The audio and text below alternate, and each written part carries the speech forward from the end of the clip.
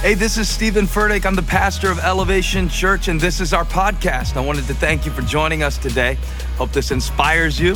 Hope it builds your faith. Hope it gives you perspective to see God is moving in your life. Enjoy the message. Holly is going to share our anniversary message. She's never preached on the church anniversary. She always makes me work on the church birthday. This year it's her turn. All over the world right now, people are joining us and they're hungry to hear from God. And God has sent us somebody today who lives the Word of God. And that's gonna make it so much more powerful. Her authenticity only gets deeper the closer that you come. Matter of fact, she was all this week watching old videos of the church crying. And we were sitting around a table in Shelby, North Carolina, getting ready to get started. Even before you were here, Autumn, and you've been here a long time. But even before that, when we were sitting around the table in Shelby, North Carolina, and she said, come watch some of these, it'll touch your heart. I said, I don't want to watch it. I don't, there's a fine line between getting back to your core and then cringing at everything that, how my voice sounded and everything. But I snuck in and watched one of the clips. I wanted them to show it real quick with mute. I'm not going to let them hear my voice or what I was saying. But what I want you to notice is that that guy in the 3 sizes too big button down who didn't deserve this woman that God gave him. Notices on August 14th, 2005, just about 6 months before we had our first public service, I believe, that in just a moment, here comes somebody in the room. What's he doing? He's moving bag for the person who's supposed to be sitting beside him. And there's Elijah, who's 15 now, the OG of the Elevation Core team. And what I want you to see is her smile. And I want you to see how she carried Elijah and how you've carried what God has put in your heart for our ministry with grace and poise and dignity for 15 years. You did it smiling and you did it kindly. And we're thankful for the word that God gave you for us today. Last year, Bishop Jakes preached my anniversary. There's only one person I'd rather hear from. Let's thank God for Holly Furtick. Happy birthday, church.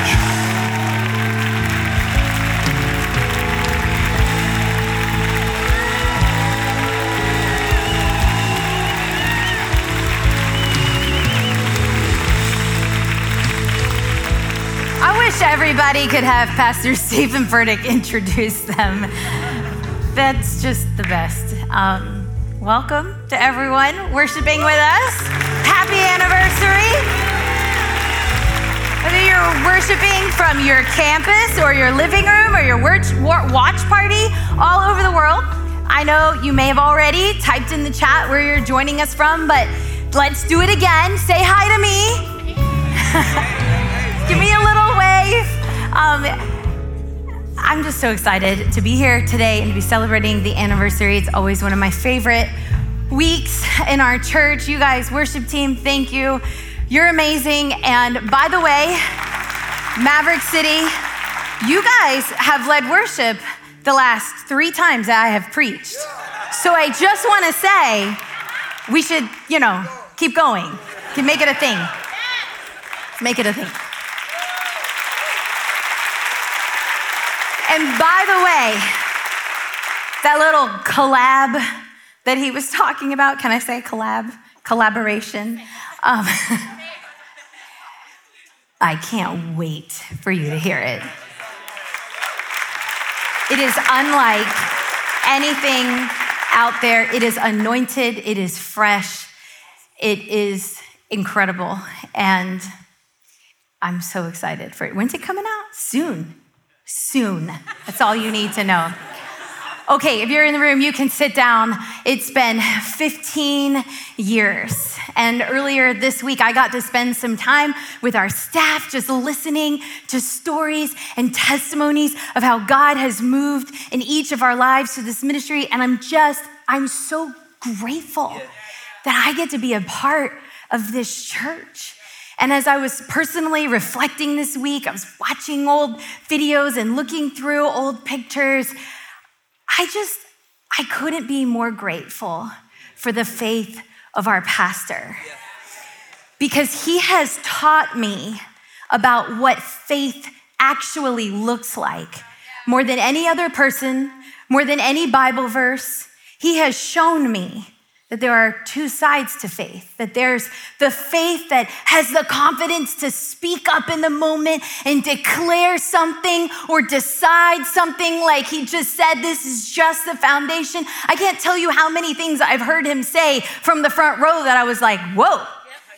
Like one time he said that we were gonna give the entire week's offering back into our community. And we didn't have a lot of extra money or any extra money in the bank at that time. One time he declared that we would reach 10,000 people by 2010. And I don't remember how many people we had at the time, but it wasn't close to 10,000 people in attendance. Or when he decided that we needed to move all of our online worship experiences to YouTube. And there's all these decisions that I've watched him make over the years, and that's one side of faith. And it's the side of faith that's backed by an intimate relationship with God, one that hears and acts. But then there's this other side of faith, and you get to see the hear and act side of Pastor Stephen, but there's this other side of faith, and we all experience it, but we don't know that it's normal. And that side of faith is the side that actually looks and feels like fear and doubt. And you don't know how many times I have heard my husband say, do you think we're doing the right thing? Is this irresponsible? Is this going to work? Is this right? Why did I say that? And you've taught me over the past 15 years that if there's no fear, it doesn't really require very much faith. That's great. And you've taught me that faith requires work and it requires grit and perseverance, even though you're throwing up behind closed doors when no one else knows. You've taught me that it's okay when what you believe you heard from God doesn't necessarily line up with what you feel or see in your current circumstances. I think about our Matthews campus. If you're part of our Matthews campus and you don't know the story of your campus, you better ask Larry Bry, because I don't know, I have so many memories, but I'm also thankful for all the people who have come alongside us over the years and have joined their faith with ours, whether it's people who are on our staff and who have come alongside, or people who have just given faithfully and volunteered week after week. And I just know that you would agree with me that as I stand here and say, thank you, Pastor Stephen, for letting us ride your spiritual coattails. Your faith has allowed us to see what God can do through us. Type it in the chat if you're watching. God is just getting started. And I believe that the next 15 years is going to be just as extraordinary as the last. I love you. Okay, can I preach today? I cannot wait to share with you the things that God has been teaching me. I knew that I wanted to preach this when I read this story, and literally everything that Stephen has been preaching for the last 2 months just kept leaping off the page at me, like something from every sermon. So I'm so excited. Are you ready? Okay, I got my preaching pants on. I'm gonna tighten my belt. Let's pray. Lord, we thank you for this church. We thank you for your church. 15 years seems like a lifetime when we think about all that you have done. Most of all, we thank you that this is the place. I thank you that this is the place where you speak to me.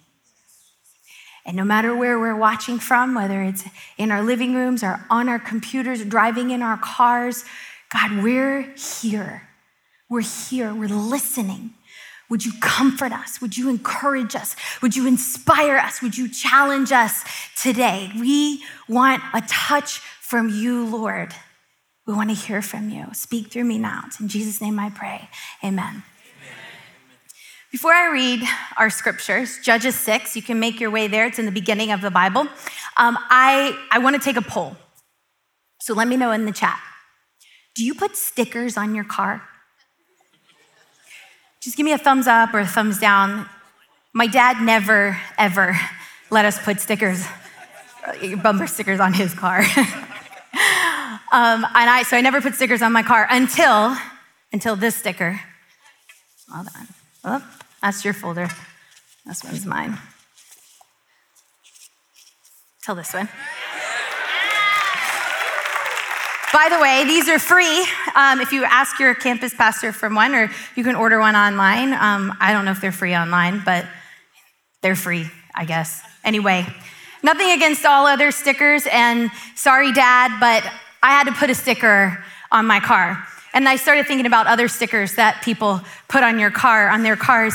It's kind of funny when you see people's stickers, you're like, what made you want to put that on your car? So some of them you can understand, like this. I never put one of these on my car, but let me know in the chat if you ever put one of these on your car. Most of these belong to first-time parents. Then you move up in the world and you get one of these. And, well, we don't have a dog, but here's the funny thing about these. Like, these are cute, but then some people get really carried away with these.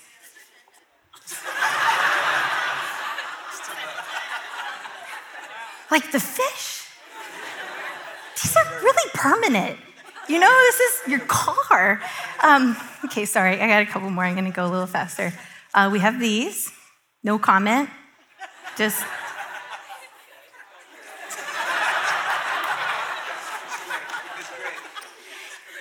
Here's one I'm never gonna put on my car. If you have one of these on your car, congratulations. We are so proud of you. That ain't happening for me. And then, okay, here's one more, because, you see these statements that people put on their cars and you just wonder, like, here, I'm gonna show it to you first. See if you can stand still. Like, what happened to this guy? What happened to him that he was like, I'm getting a freaking sticker?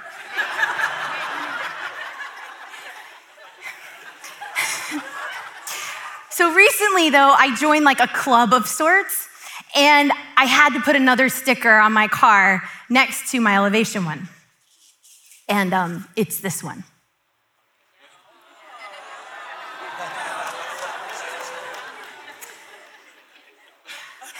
God as my witness, no one could have prepared me for this stage of parenting.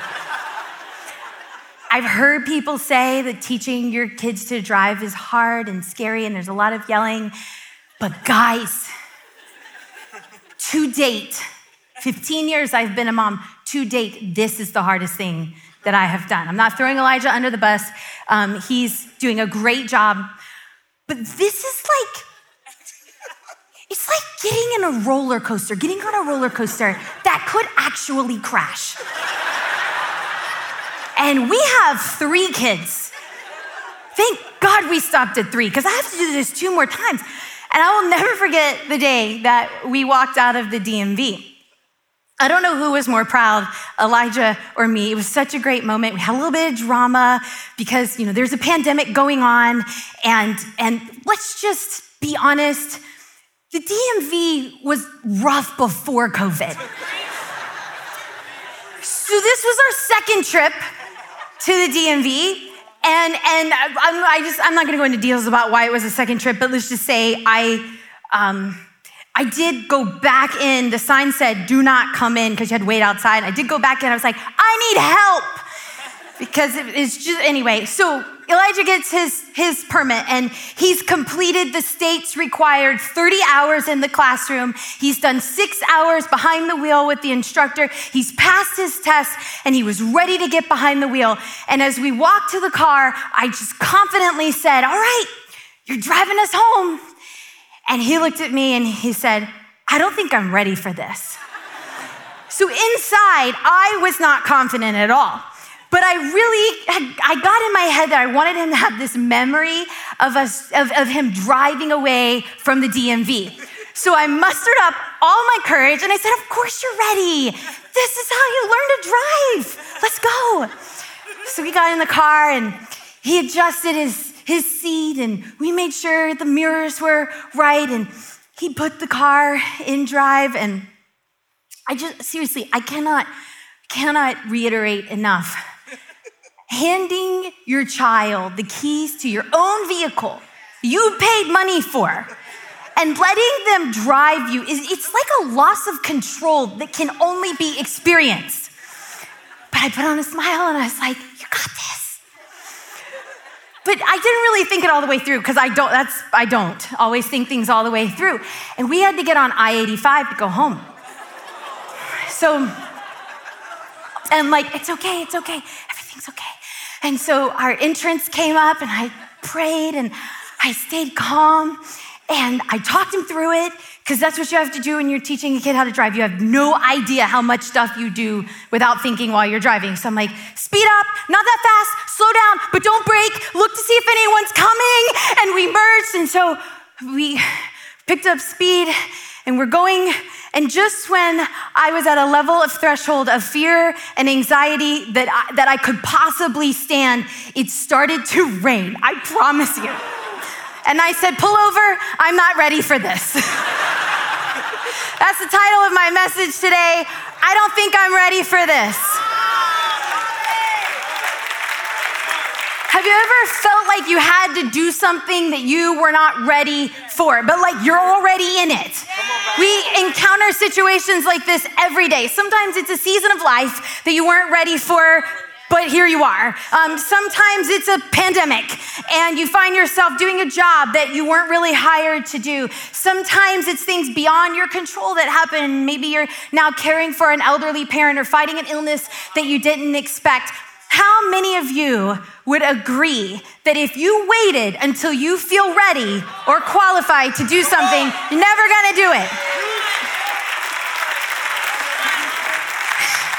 This is life. So today we're gonna look at the life of Gideon, a young man who was minding his own business. He was trying to survive just like everyone around him, but God came to him and he called him out to lead his nation, even though he didn't think he was ready. Let's look at this. Judges chapter 6, verse 1. The Israelites did evil in the Lord's sight, so the Lord handed them over to the Midianites for 7 years. The Midianites were so cruel that the Israelites made hiding places for themselves in the mountains, caves, and strongholds. Whenever the Israelites planted crops, marauders from Midian, Amalek, and the people of the east would attack Israel, camping in the land and destroying crops as far away as Gaza. They left the Israelites with nothing to eat, taking all of the sheep, goats, cattle, and donkeys. These enemy hordes coming with their livestock and tents were as thick as locusts. They arrived on droves of camels too numerous to count, and they stayed until the land was stripped bare. So Israel was reduced to starvation by the Midianites. Then the Israelites cried out to the Lord for help. Stripped bare, reduced to starvation, they cried out. The sad thing about this is that it's only a few generations after Israel fled slavery in Egypt. And here we find them hungry and hiding in their own land. Have you ever been hungry and hiding when you were supposed to be flourishing and free? Maybe something happened to you and you feel stripped bare. It's funny how unexpected circumstances can just come and knock us off our feet. They just come from nowhere. And it can be a job, it could be an illness, it could be the end of a relationship, or some of us have experienced a sudden onset of anxiety. And it could even be a change that you thought was gonna be awesome. Like maybe you went away to college, but now you're just struggling to find your place. Like you thought this was gonna be amazing, and now you're like lonely, and maybe this isn't where I was supposed to be. And could be even like Israel, a series of your own poor decisions that led you to this place of confusion and pain. And I think when things like this happen, our natural instinct is to withdraw. I don't want to admit to others that I need help.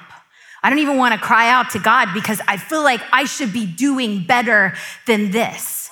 We feel like it's our own fault that we're suffering. And the thing about hiding is that it feels right at the time, but then it only makes you feel more isolated and alone. And for whatever reason that we find ourselves in this place, we start to convince ourselves that no one understands, no one cares, and so we just pull away even more. And we become starved for meaningful interaction with others and hungry for acceptance. And it makes you kick into scavenger mode. You ever been in scavenger mode? And you're mad at everyone, you're mad at the world, and you're trying to satisfy your soul in all the places that never really fulfill you. And that's where we find Israel at the moment. I just wonder if you can relate, if you've ever experienced this feeling. They know they shouldn't be in this place. They know they don't have to continue to live this way. And the Bible tells us that they got to the point where they were so impoverished that they cried out to the Lord for help. And I think it's so interesting that sometimes we have to get so low before we finally cry out to God. Don't worry, this sermon is not depressing because God hears our cries. That's what you have to know today. And in my experience, God hears my cries, but usually relief comes in the form of action on my part. Something I'm gonna have to do. And that's where I wanna spend the bulk of our time today. An angel comes to Gideon and he's gonna call him to action. Gideon is going to be the one to lead the nation of Israel in a fight against their oppressors, and their oppressors are big. And we're gonna watch Gideon question and doubt, but then we're ultimately gonna see him put his faith into action in an incredible way. Spoiler alert, because I'm not gonna get to the end of the story. I'm just gonna tell you about it now. Gideon and only 300 men defeat the Midianite army of over 150,000 men. And Gideon lives to be an old man. Today, I want to talk through the events that led up to this epic victory. Because we love to sing, I'm going to see a victory for the battle. The battle does belong to the Lord. But that doesn't mean that you get to sit up in the stands and watch like a spectator. So what do? When you know you're entering into a new season, a new battle, a new calling, a new role, how do you shift from how you're currently surviving to actually living out that faith that's inside of you? God never wants us to live in hiding. He never intended us to live with fear lurking around every corner. He doesn't want us scavenging for scraps of encouragement on social media. When you cry out to him, he hears you and he helps you, but he doesn't do it for you.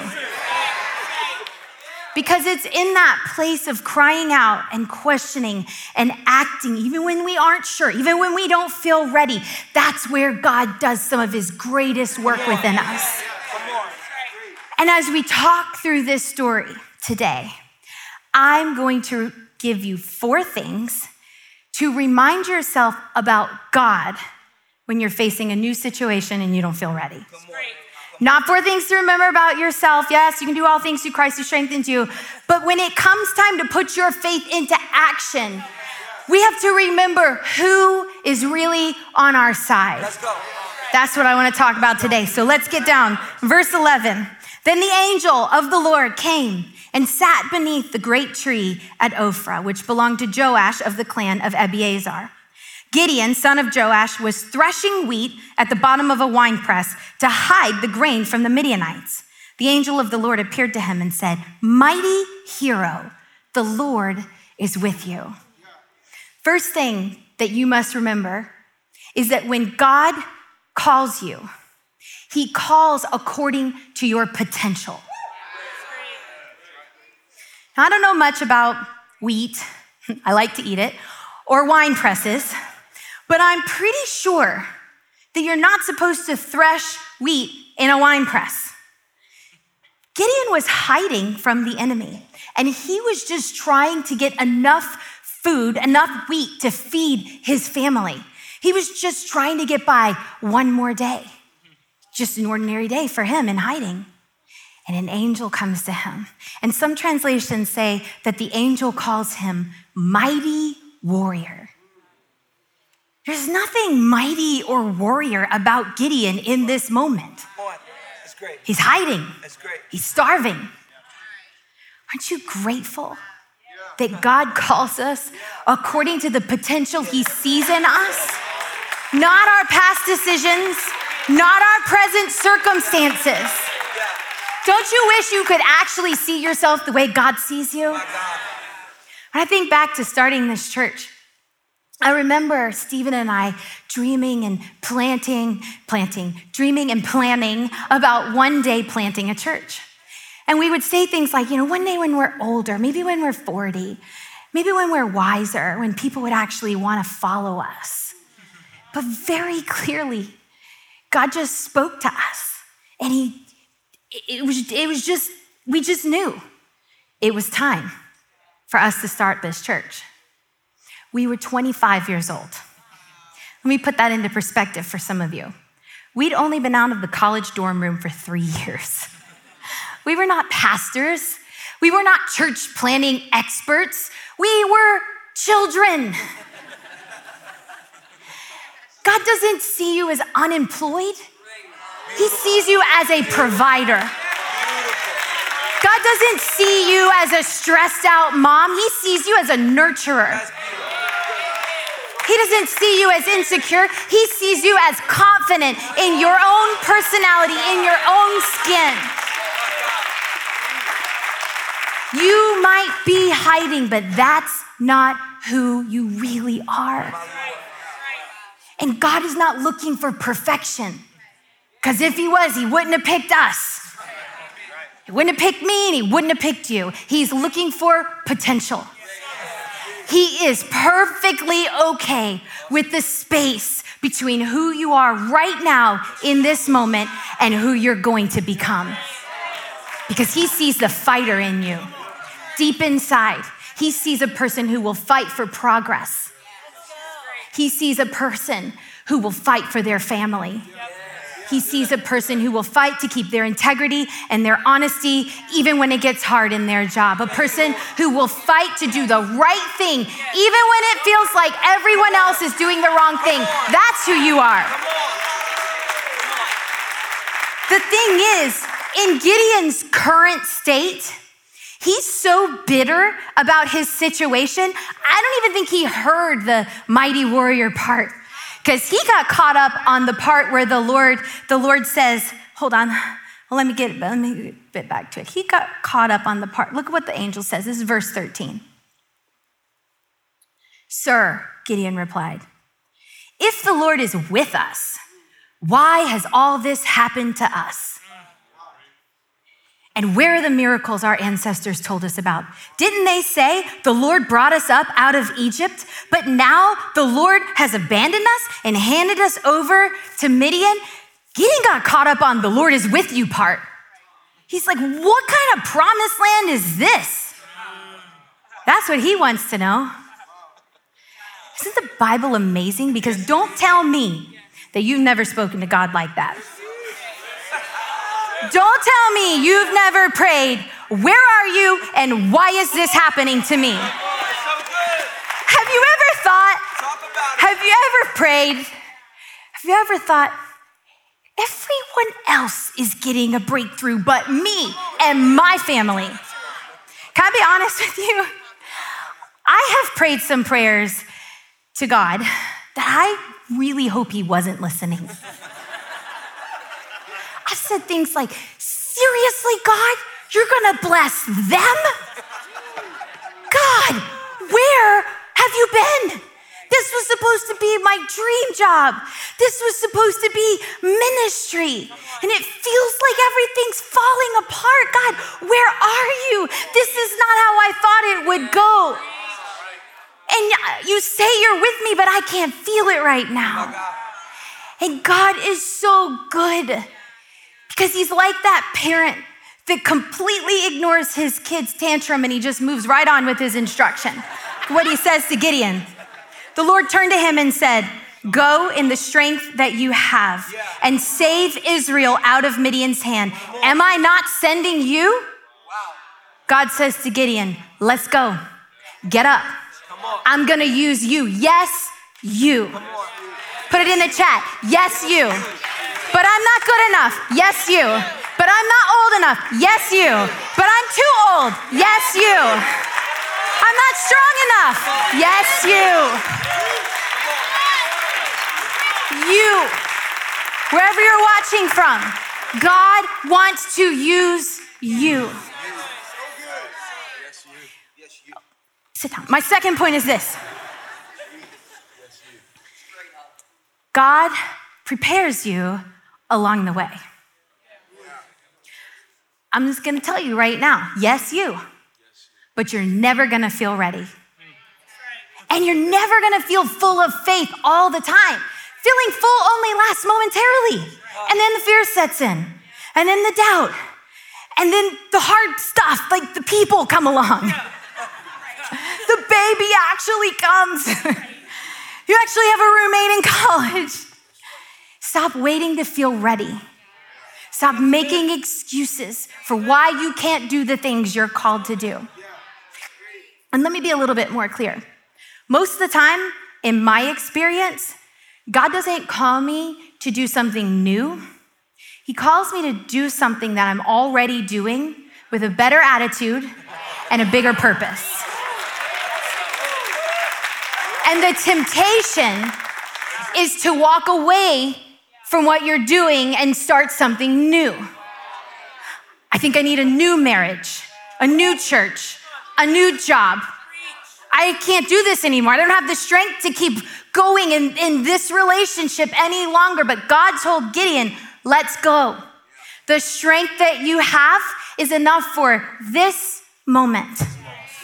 When God gives you an assignment, he makes it big enough for you to question it and small enough for you to take the first step.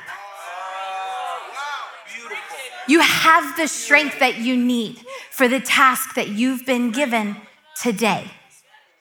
If your child is 3, you have what you need to raise a 3-year-old.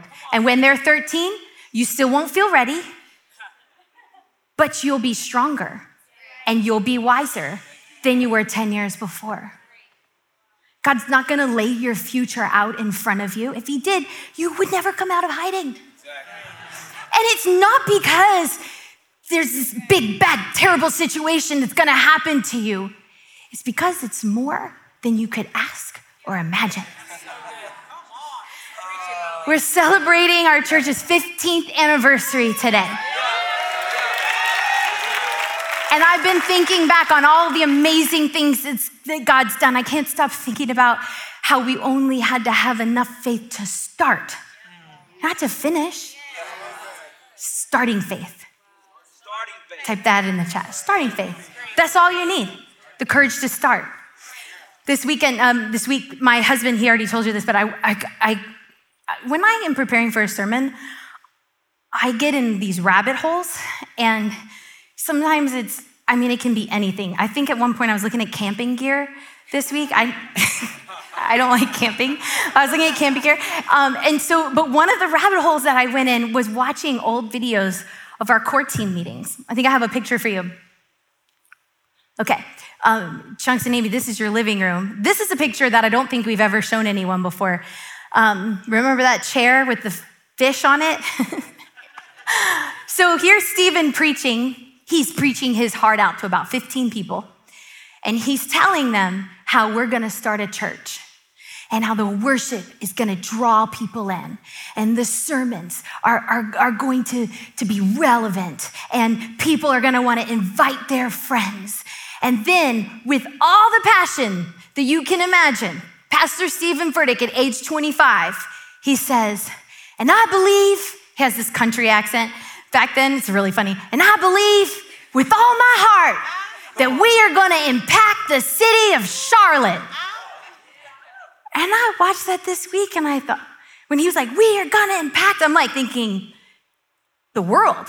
And he's just Charlotte? You're telling me God gave this man a vision to impact a medium-sized city in the southeastern United States. The vision wasn't that we would be the fastest growing church plant. The vision wasn't that we would write songs that other churches would sing. The vision wasn't that we would have a global online ministry that would impact people all over the world. He didn't proclaim passionately that we would have multiple locations. It's easy for me to look back now and just Charlotte. But at the time, Charlotte was massive to us. But today, let's just do a little experiment. Let me know in the chat, where are you watching from? Even if you're watching later in the archive, type it in the chat. Let me know. If your life has been touched by this ministry, let me know where you are watching from. Phoenix, Nigeria, Singapore, Atlanta, Jamaica, New York, Cape Town. Not to mention all the people in Charlotte. I hope you're clapping your hands wherever you are. Because God wants to do more than you can ask or imagine. But for today, He gives you the strength that you need right now. That's it. Because the thing about strength is developed along the way. You get a little bit stronger. That's how faith grows. The point of faith is for you to look back and see how far you've come, but to look forward and feel a little bit afraid. I love that sermon this past weekend from Pastor Stephen so much. He said, same devils, new levels. But he told us, you might be fighting the same battles, but it's a stronger you that's fighting each time. And you're not fighting this battle alone. Over and over, God keeps telling Gideon, I will be with you. Verse 15, but Lord, Gideon replied, how can I rescue Israel? My clan is the weakest in the whole tribe of Manasseh, and I'm the least in my family. Gideon is still not on board with this plan. He's still telling God that he's not the right person for this, that he's not good enough, that he doesn't come from a strong family background. And again, God does not answer these questions. He simply says, I will be with you, and you will destroy the Midianites as if you were fighting against one man. See, he doesn't tell him he's only gonna have 300 people helping him. He doesn't need to know that part. Gideon replied, if you're truly going to help me, show me a sign to prove that it is really the Lord speaking to me. Don't go away until I come back and bring my offering to you. And he answered, I will stay here until you return. You got to remember that God is patient. That's my third thing. And I want to make sure you get it. If you only hear me say one thing today, I want you to hear this. God is patient with you. In church, we love to talk about waiting on God, and we should definitely wait on God. The Bible tells us, wait on the Lord, be of good courage, and he will strengthen your heart. And Isaiah 40:31, they that wait on the Lord will renew their strength. They will mount up on wings like eagles. They will run and not be weary. They will walk and not be faint. But Gideon wasn't soaring on eagle's wings. He was weary. He was hungry. He was fainting. He was out of patience for God. For 7 years, Israel was oppressed by Midian. 7 years is a long time. And Gideon had given up on God. But aren't you glad that we serve a God who never gives up on us? He's so patient. Everyone loves to quote Isaiah 40:31. You know what verse 28 says? I got to show it to you. It says, Do you not know? Have you not heard? The Lord is the everlasting God, creator of the ends of the earth. He will not grow tired or weary. And his understanding, no man can fathom. The angel told Gideon, I'll wait here for you to return. And I believe that God is waiting for you right where you left off. He's waiting for you to return to him. He's patient with your questions. He's patient with your fear. He's patient with your poor decisions. He's waiting for you to come back to him. I struggled so much with this message because I kept asking God, Gideon's he's gonna go and he's gonna make this sacrifice and God's calling him to do something. And I kept asking God, what does calling mean to us right now, today, in 2021? Because calling is such a religious word, I grew up in a good old Southern Baptist church. And we love to talk about calling. Like when you were about to get a new pastor, they would come and preach to the congregation, and it was called In View of a Call. I never really knew what that meant, but I do now. But then that pastor who's preaching in view of a call would give an invitation for you to accept God's call. And usually this meant things like a call to join our church, or a call to the mission field, or a call to full-time ministry. Or it could mean a call to simply surrender your life to Jesus. God can call you to do a lot of things, but the most important call is the one where you decide to surrender your life to him. And that's what I really think God was calling Gideon to do. He was calling him to a specific task, but he was also calling him out of survival mode and into a relationship with him. He keeps telling him over and over again, I will be with you. Yes, you. I have a lot that I want to do through you. And the Bible tells us that Gideon hurried home and he started to gather up a sacrifice for the Lord. And he cooked a goat and he made some bread without yeast. Gideon had that flatbread faith. Just like his ancestors a few generations back, Gideon didn't have time for the bread to rise. God was waiting on him. And more than that, unleavened bread, it had a significance. It represented freedom from oppression. So that's the gift that he's gonna bring to God. So he gets back to the angel and he brings his sacrifice. And I gotta tell you, I thought about this. I was like, God, why did Gideon bring a sacrifice? What does this mean? Does God require some sort of sacrifice from us when we come to him? Does he call us to sacrifice our gifts, our money, our time? And then I remembered what Paul said in Romans 12.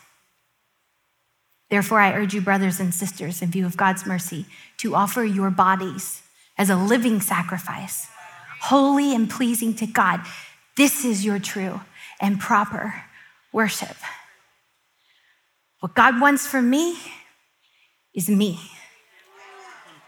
All of me.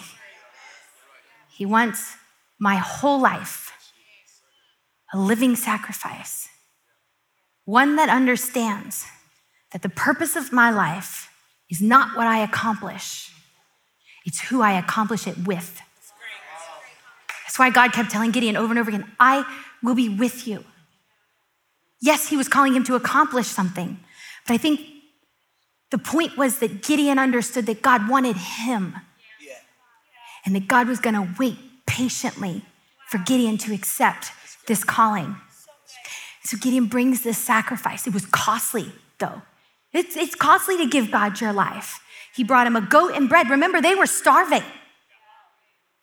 And to me, I think Gideon's sacrifice was saying, God, here's everything I have because I know that you're the one who truly fills me. I gotta tell you again, God is waiting for you right now. Not future you, not skinny you, not married you, certainly not famous you. God doesn't need you to be famous to use you. He's waiting for you to come to him with everything that you don't like about yourself. everything that you don't understand about him, and just surrender yourself in faith anyway. Softly and tenderly, Jesus is calling. The God of the universe is waiting for you. He's waiting for you. Gideon offers up his sacrifice. That's when he finally realizes that it was, in fact, an angel of the Lord all along. And the Bible tells us that the Lord says to him, "Do not be afraid. You will not die." And Gideon built an altar to the Lord, and there he named it Yahweh Shalom, which means the Lord is peace. The altar remains in Ophrah, in the land of the clan of Abiezer, to this day. When you say yes to God, he gives you peace markers. I didn't say peacemakers. I said peace markers. God is calling Gideon to fight, but he wants him to mark the peace that he has in that moment. Yahweh Shalom, the Lord is peace. This peace was not a call to the end of conflict. The fight hadn't even started yet. This is shalom. This is a sense of completeness. It's wholeness. And it points to the presence of something you can't put your finger on. And when Gideon experienced it, God spoke loud and clear to him, "Do not be afraid. You're not gonna die." He made sure he didn't want to forget that. So he built an altar right there that he could look back to. Can you think of any peace markers along your faith journey? I spent some time writing a few of mine out this week. Moments that I look back to when I begin to wonder if God is really with me. Peace markers can be an answer to prayer. They can be a timely call or a text from a friend that just felt like God must have told them. It can be a sermon. You know, those sermons when you feel like God hijacked your pastor's mouth and just spoke directly to you and you were about to give up. I love all the stories of our church when people say, "I was done," and then I heard God say. And when you get one, you gotta make sure you don't forget it. You gotta write it down. You gotta tell someone. A peace marker can be a song. Not too long ago, I came to church feeling really heavy with doubt over a decision that we had made about one of our kids. And at the time when we made the decision, it felt right in the moment. It felt like, yes, we're gonna do this. But then a series of events had me doubting. And I was on the front row, just trying to hold back tears. So this is why you gotta come to church. Because they sang a song. They sang that song, "This is how you walk on water." And I know God doesn't speak out loud, but he was speaking loud and clear to me in that moment. He was telling me, one foot in front of the other, one day at a time, little by little, I'm gonna lead you. I'm gonna give you the strength that you need right now in this moment to get you through. And you know, that decision turned out to be exactly right for that child. But I didn't know it. But God spoke to me in that moment and I could go back to it. Peace markers can be an event. I remember when we emptied the bank account. When we say we emptied the bank account, there wasn't that much in it. Did it a couple of times, but it wasn't, whatever. But we emptied the bank account. It was all that we had to drop eggs out of a helicopter. And we found out the day before the event that the mailer wasn't going to make it to people's mailboxes in time. And this is how we were going to invite people to come. Back then, that's what you did. You put junk mail in people's boxes. It was going to be our first Easter at Elevation. And we were going to use this event to get people to hear about our church and to maybe come, because more people come to church on Easter, and it's a story that we have told 1,000 times in the history of this church, but it never gets old because I was there. And I vividly remember thinking, no one's going to show up. How are they going to know about this event? we wasted all of our money. So we had a pity party in our house. I don't need to tell you what a pity party's like. It's pretty quiet. And after a while, Stephen came downstairs and he said, me and Chunks are going to Kinko's. We're going to print out some flyers. Because he wasn't going to just sit around while there was still time to do something. So we printed off flyers and we went to Walmart and we put flyers on people's cars that night before the event. Sorry. It was all we had. It was all we could do. It was all we could think of. And the next day, more people came than we could handle. I have no idea where all those people came from. I mean, I don't know, maybe it was thousands, hundreds, I don't know. It was a lot at the time because we had like 16 people at the time. But the event was a huge success. And that night, we sat in our living room and we watched the story on the local news about our church, our little church. And we were blown away.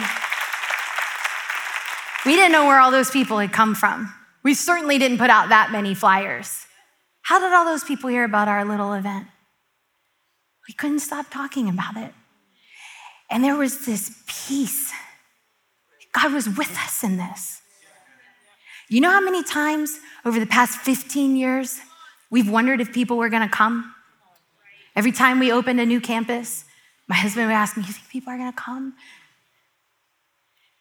If my husband asked me one time, he asked me 1,000 times, you think people are going to come? Every time we started something new. And when our fear felt like more than we could handle, we focused on those peace markers.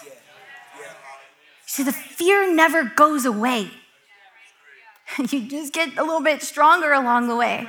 And there were so many times that we stepped out in faith to do something that we thought God was calling us to do. We had to look back and remember the egg drop and remember all the other things along the way.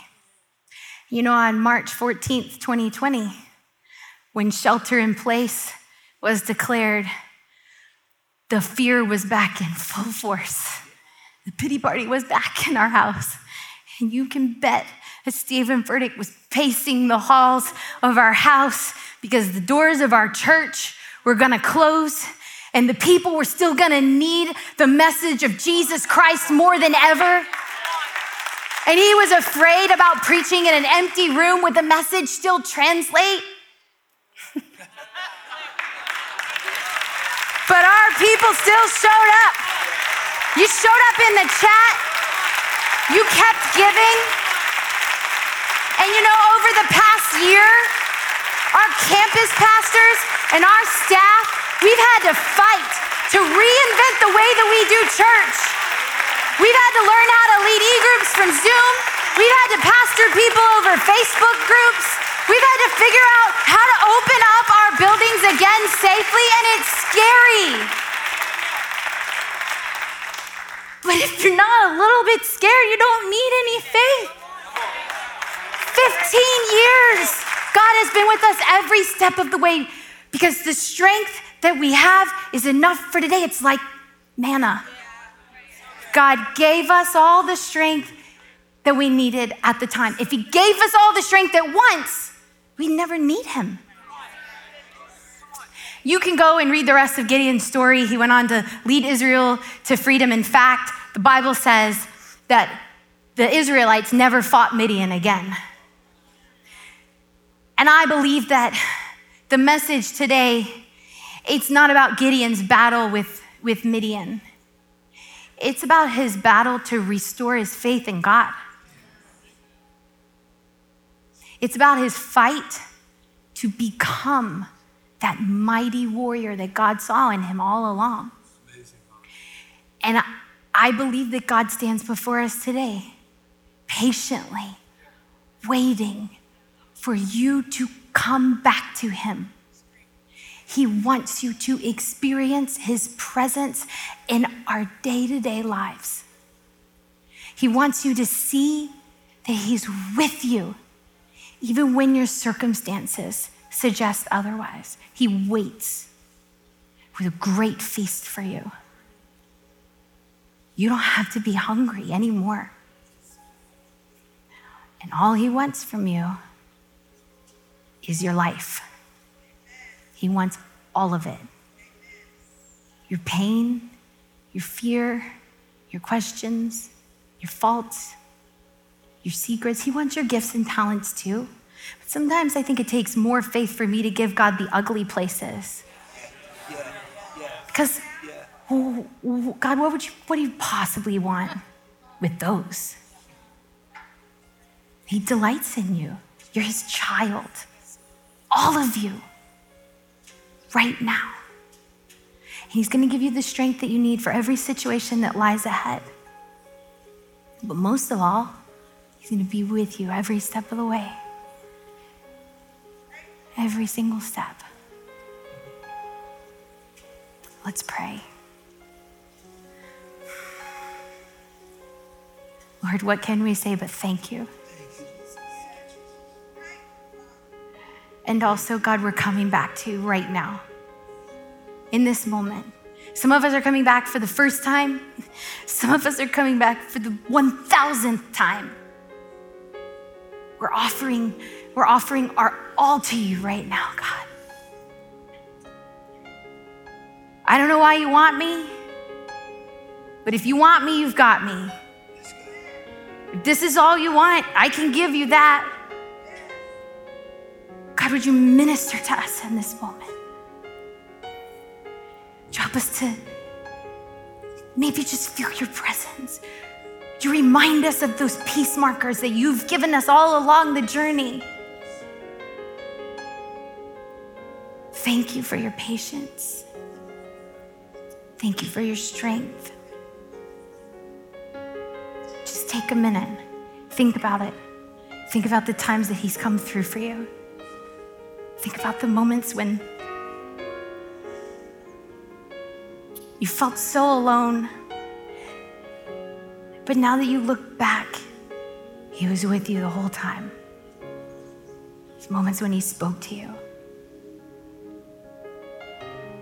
Do not be afraid. You will not die.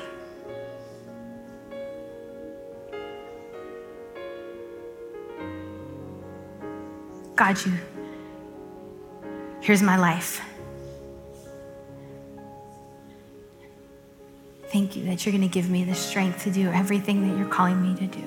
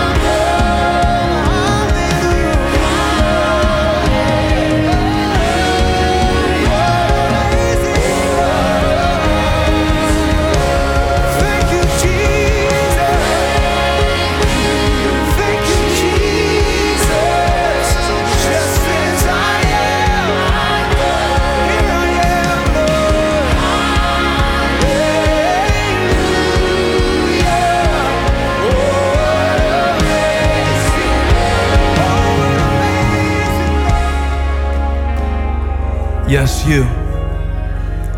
Yes, you. Yes, you. Not me. Couldn't be me.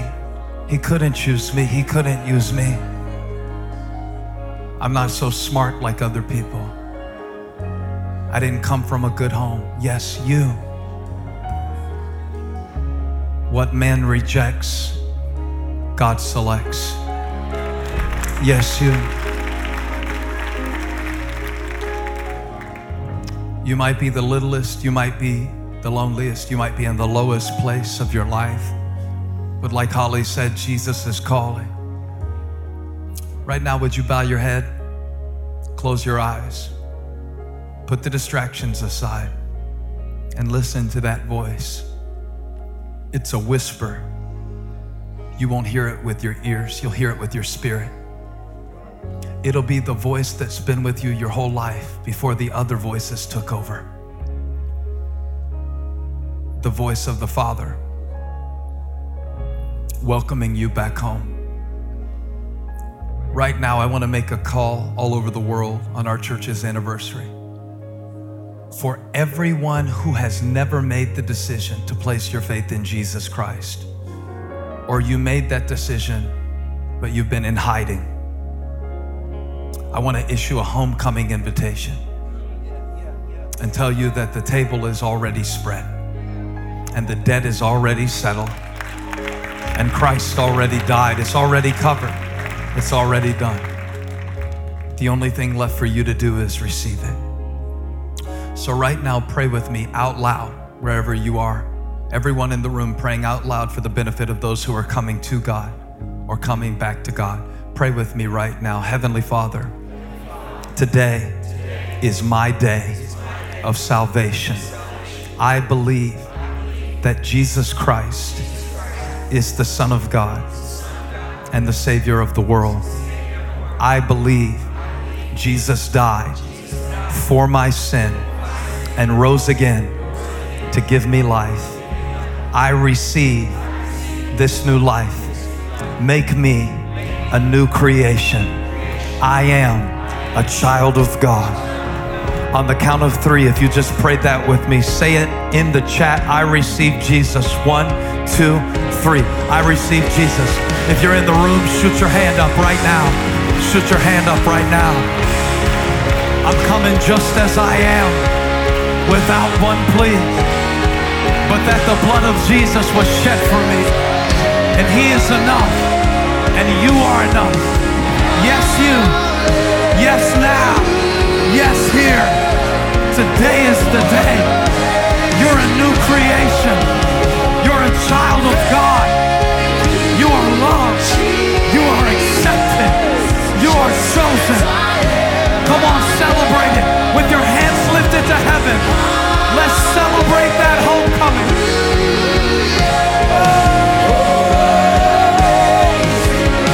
Thank you, Jesus. Thank you, Jesus. Just as I am, I know.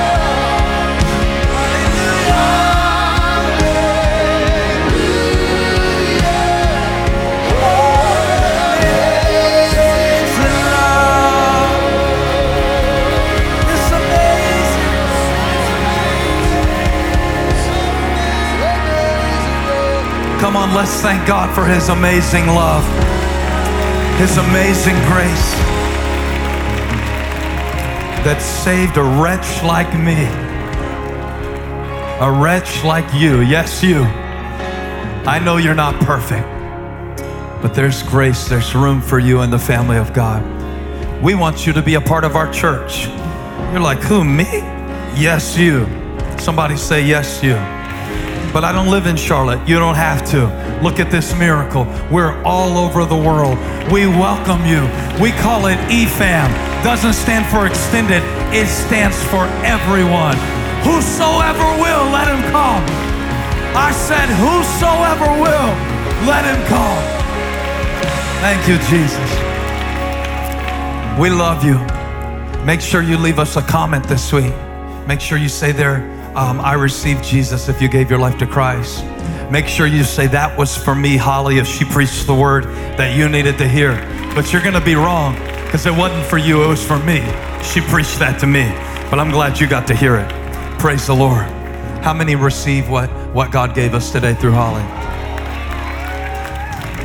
Yes, you. Thank you for joining us. Special thanks to those of you who give generously to this ministry. It's because of you that this ministry is possible.